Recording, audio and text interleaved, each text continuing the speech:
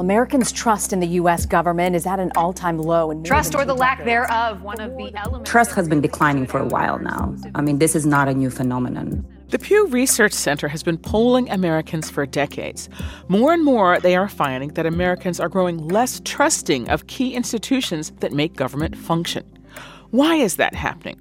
It's a complicated picture, says Pew researcher Katarina Eva Matza. There's not one single element that we've seen in our data that we can pinpoint and say, okay, this is what happened and this is why we are seeing decline. Recently, they've been going back through their surveys to chart this decline. And while there's no one reason for the dip, one factor stands out: party affiliation. And that likely determines who you trust. We see deep partisan divides in which sources people turn to, the sources that they trust, how they consume news. This is very much driven by their political identity. And it's gotten worse in recent years. Never before, prior to 2016, we had seen that huge divide between Republicans and Democrats when it comes to their views about the news media. But it's not just the news media that's losing trust. Pretty regularly, you see supporters of the winning candidate having much more trust in the elections. That's Bradley Jones. He focuses on U.S. public opinion about politics at the Pew Research Center. Recently, he's been looking into public trust in our elections, and it doesn't look good. Elections are the primary way that the public is connected to politicians, right? It's the way that we hold politicians accountable, and it really kind of underpins the whole system. And so if faith and trust in elections erodes, then it's like the foundation of the building crumbling. Consider this. Faith in two institutions critical for a functioning democracy is waning, and there's no easy fix. So how can journalists and concerned citizens help break this trend? That's coming up. From NPR, I'm Michelle Martin. It's Saturday, January 15th. It's Consider This from NPR. As we just heard, our country is struggling to trust the news media and the elections they cover. And for reporters, it's a struggle, too. In order to debunk a lie, you have to give life to it. You have to write about it. That's Kadia Goba, a political reporter for BuzzFeed News. So journalists, well, I'll speak for myself, I'm always at odds at what's too much coverage on misinformation or the people that spew the misinformation versus what's not enough. I don't know where the line is. I'm not sure how to handle it, and we've grappled with this for several years now. Paul Kane is a senior congressional correspondent and columnist for The Washington Post. He says the amount of misinformation and even blatant lies politicians are spreading has left journalists floundering for an appropriate response to brazen misbehavior.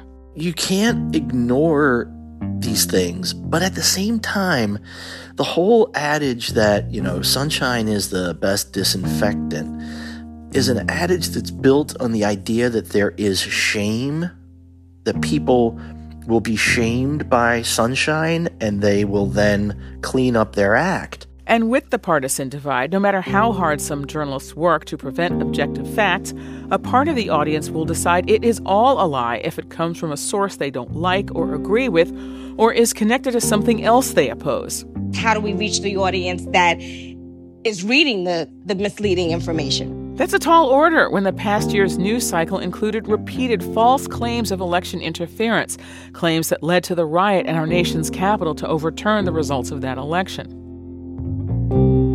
Last month, the Institute of Politics at Harvard's Kennedy School published a poll that found half of voting-age Americans under 30 thought our democracy was in trouble or failing.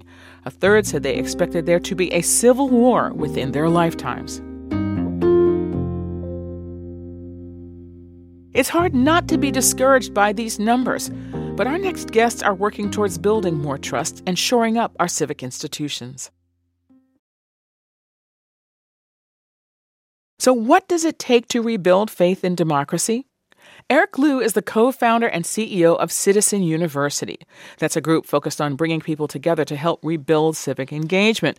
In other words, to help people rebuild those participatory muscles that have gotten flabby by sitting on the sidelines. We have been taught over the course of a generation to be spectators, to be consumers, to watch, to critique what we see, but we have forgotten how to be participants. We've forgotten how to be people who shape what the world around us and shape even the community around us. I asked Eric Liu what a strong civic culture looks like. I think a strong civic culture is one where we are fluent in power, which means we understand how things work and how things get decided, and we can begin to practice actually being part of the answer to the question, who decides? But that fluency in power then is coupled with character, with a set of values and ethics that I'm going to participate not just to get mine, not to exclude other people, but to figure out how can we make a community that starts working for everybody. In the journalism world, leaders of NPR member station KPCC and its digital counterpart, LAist, said they are trying to do just that by shifting their political coverage away from politicians and towards voters. Managing editor Tony Marcano joined me in conversation with Eric Liu, and I started by asking Tony Marcano why this shift in his newsroom. Most people don't look for issues coverage. They want to know how they can interact with the government and how it can be relevant to their day-to-day living. So we made a very conscious decision that we were going to tilt the focus over to more of a civics gaze, more of a civics bent, and do it through the lens of our audience, from our listeners and our readers. So we're going to continue our mission to inform the public, but we just want to do it in a way that engages listeners and readers and makes them aware of the direct impact on their lives. So even when we call out politicians or people for their bad behavior, it might not seem directly relevant, but we want to make it clear that bad actors in politics do have a direct impact on people's lives, and we need to show how that is. So we need to do both. Eric, you started Citizen University in part to address this sense of disillusionment and also to remind people how to get involved in their local community. You know, I think I can say that the pandemic has made a lot of people tired and jaded, and it is a year since the mob attack on the Capitol. I know it's a big question, and I know we can't resolve this all here, but I am just interested in how your thoughts about how to meet the current moment. Well, I think you begin to meet this current moment by acknowledging it, as you have. People are losing faith. People are burned out. People are feeling more isolated, not just because of the strictures of the pandemic, but because the way we even consume media is isolating us more and more into smaller and smaller niches, just to make this concrete and not abstract. Among the many people at Citizen University who we've had the chance to train is this woman named Carmina Taylor, who lives in Philadelphia, but she looked around at all the things that we've been talking about here, the brokenness, the sense of disillusionment, the sense of disempowerment. But she also had spent time living not in the big city, but in rural areas, both in Pennsylvania and around the country. And she knew that in different ways, for different reasons, and often with different political expression, there was that same sense of disillusionment, disempowerment, alienation, disrespect. And Carmina began to take it upon herself to start bridging these different gaps. And she's now planning a statewide roadshow, basically, of Civic Saturday gatherings, which are these gatherings that we've been helping to catalyze around the country. And in each place across the state of Pennsylvania, she's intentionally inviting people across lines of race, class, urban, rural, political ideology. And she's doing this not by treating it like bureaucracy, not by treating it like like she's the savior, but simply with a spirit of humble invitation. Reviving a sense of hope in civic life is not going to be a thing that a president or a governor or a political leader is going to be able to do for us. This has to emerge from the inside out, from the middle out, and from the bottom up in our society. And I think that's what's lacking in our civic culture right now, is just a determination among everyday Americans to say, I'm going to invite other people to join me in some common endeavor. So, Tony, what about that? I want to, on the topic of rebuilding trust. I mean, that's entirely what you've been talking about here, but do you think that newsrooms are doing enough to rebuild trust among the public more broadly, and what would that look like? So that requires a very thoughtful engagement plan of how not only are we going to do the coverage, but how are we going to get it in front of people's eyes? How are we going to reach underrepresented and underserved audiences? We have to go out and engage them. the woman who's doing the Citizen Saturdays, is exactly the kind of thing that we want to hear about and that we want to report on, because it shows that one person who's not a politician, who's not an elected official, who's not in the halls of power, can make a difference in building community, building trust, building civic engagement.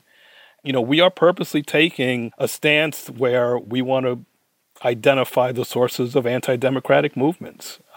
We need to make people realize why that's important. But we can't just drag them kicking and screaming like we're going to, grab a child and force them to eat their broccoli. We want to make it relevant to them. We want to actually show them that they can make a difference. And but go ahead. I just wanted to pick up on one thing Tony just said there about, you can't treat this like eat your vegetables, and tuning in to what's the intrinsic motivation of people to show up, to participate in the kind of participatory media that Tony and his colleagues are trying to create, or to show up and participate in a school board meeting or a town meeting or whatever it might be. And the motivation is generally primarily not going to be a rational, logical motivation. It's going to be an emotional motivation. People are feeling fear.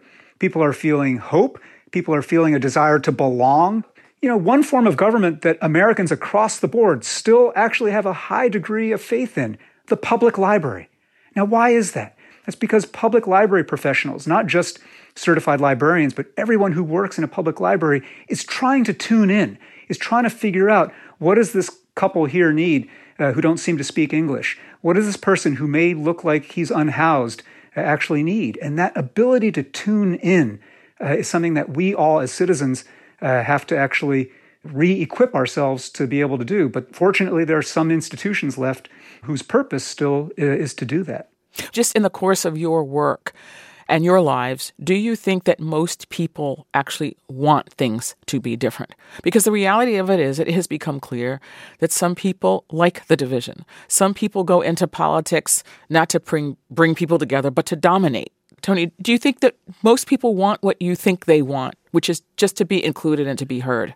Well, that's part of the engagement strategy, is that we need to listen to what people are interested in hearing about.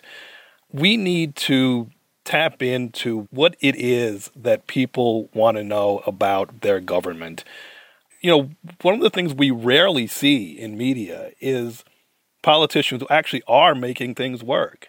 We focus on the ones who are obstructionists and are shouting and are the loudest, but who's effective? Who's actually serving their constituencies? We want to know about that. Eric, final thought? Well, I think all people, wherever they're coming from, want respect and dignity. They want to feel like they matter. They don't want to feel disrespected by society, elites, institutions, their neighbors, and others. So I think all people want that. I think some people believe that, the pursuit of dignity and respect is a zero-sum game. That if someone's getting or claiming more right to dignity and respect, that must be taking away my own. And so I need to shut that down. I need to dominate them, that this is a game of domination and defeat. And I think the charge that all of us have as citizens is that this is not a zero-sum matter. It is possible for us. In fact, it is absolutely necessary for us to recognize that on an ethical level, we're all better off when we're all better off. That actually, yes, we're still going to have deep power imbalances. Yes, we're still going to have some people who are going to try to exploit our divisions. But we have to recommit to the idea that we can build a positive-sum outcome where the achievement of equality for people who've been long cut out does not diminish the dignity of those who have had relative privilege and power. And I think we're living that question right now. Can we do it? That is itself a matter of faith. Democracy works only if enough of us believe democracy works. That was Eric Liu. He is the co-founder and CEO of Citizen University. He's also the author of a number of books, including You're More Powerful Than You Think. We also heard from Tony Marcano. He is the managing editor of Southern California Public Radio, which includes KPCC in Los Angeles and LAist. Tony Marcano, Eric Liu, thank you both so much for joining us. It's been great to be with you. Thanks, Michelle. Thanks so much. It's Consider This from NPR. I'm Michelle Martin.